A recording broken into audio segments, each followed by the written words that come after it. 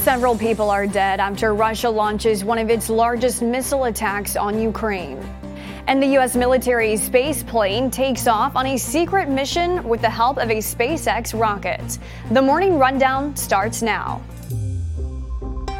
From the Straight Arrow News Studio, bringing the stories that matter to you from across the United States and around the world. This is the Morning Rundown. Today is Friday, December 29th. Thank you for joining us. I'm Kara Rucker. Overnight, several people are dead after Russia hit Ukraine targets with one of its biggest aerial onslaughts of the year, launching about 110 missiles, according to Ukrainian President Volodymyr Zelensky. Zelensky saying Russia used a wide variety of weapons, including ballistic and cruise missiles. Ukrainian officials say most of Russia's missiles, as well as drones, were shot down, but not all of them. At least 12 civilians were killed, with dozens reported injured and many others believed to be buried under rubble. The approximately 18-hour barrage that began Thursday and continued through the night hit 6 cities, including the capital of Kyiv, with the mayor confirming at least 2 people were killed there.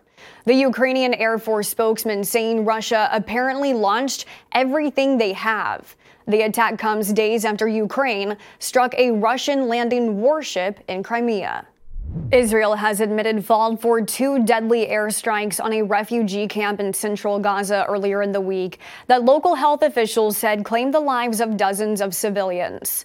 In a statement on Thursday, the Israeli military said the strike Sunday consisted of missiles launched by fighter jets, and despite steps to mitigate harm to civilians, its preliminary investigation found the missiles struck buildings adjacent to their intended targets. The Hamas-run Gaza Health Ministry said the 2 strikes killed at least 70 people. An Israeli military official says it was an improper choice of munition that was to blame. The military said it, quote, regrets the harm to uninvolved individuals and is working to draw lessons from the incident. The health ministry said more than 21,000 people have been killed in Gaza since the war began, though the U.S. has cast doubt on its figures in the past since the agency is controlled by Hamas.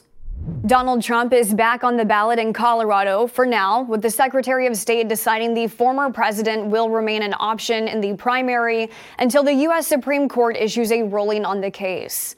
But Trump has found himself booted off another state's ballot, this time in Maine. Similarly to Colorado's Supreme Court ruling, Maine's Democratic Secretary of State, Shanna Bellows, has banned Trump's name from being on the state's primary election ballot, saying the former president is ineligible to hold public office due to his actions on January 6th, citing the 14th Amendment's insurrection clause. Bellows said, quote, I am mindful that no Secretary of State has ever deprived a presidential candidate of ballot access based on Section 3 of the 14th Amendment. I am also mindful, however, that no presidential candidate has ever before engaged in insurrection. Trump's campaign saying it would appeal the decision to Maine's state court system. Maine's ruling heightens tensions just as we head into 2024. Calls for the U.S. Supreme Court to step in and rule on Trump's eligibility are growing louder as more states come out with different rulings. The Secretary of State of California decided Thursday night that Trump will remain on the presidential primary ballot, echoing recent rulings in Michigan and Minnesota. Google has settled a class action lawsuit brought by users who claim the search giant tracked their data while they used the privacy setting in the company's browser. The suit claimed that Google tracked users' online activity even while in Chrome's Incognito or private mode.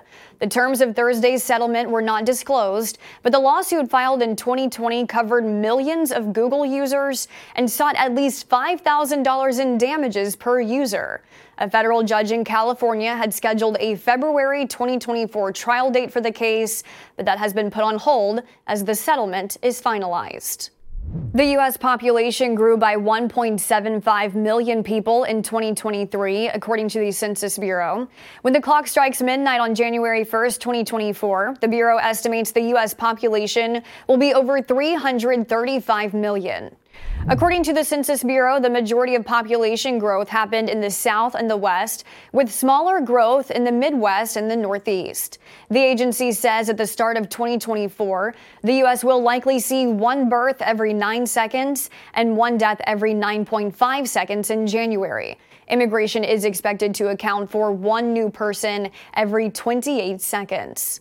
Fast forward to 2080, and the Census Bureau predicts the U.S. population could be as high as 370 million. The U.S. is the third most populated country in the world, behind only China and India.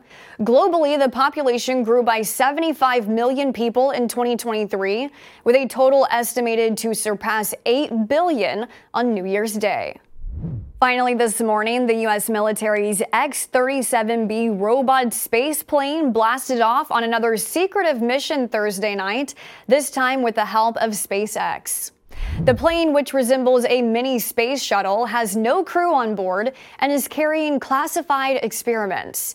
This was the first time the plane was launched atop SpaceX's Falcon Heavy rocket from NASA's Kennedy Space Center in Florida. Where the space plane is headed for in its 7th mission is anyone's guess. The U.S. Space Force disclosing few details, but since the plane was launched by SpaceX's powerful rocket, experts suggest X-37B could be heading for distant orbits like the Moon or Mars.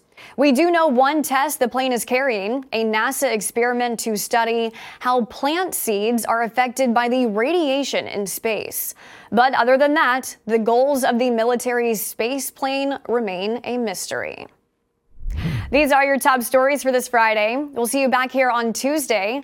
Until then, I'm Kara Rucker. Have a great weekend and a very happy New Year.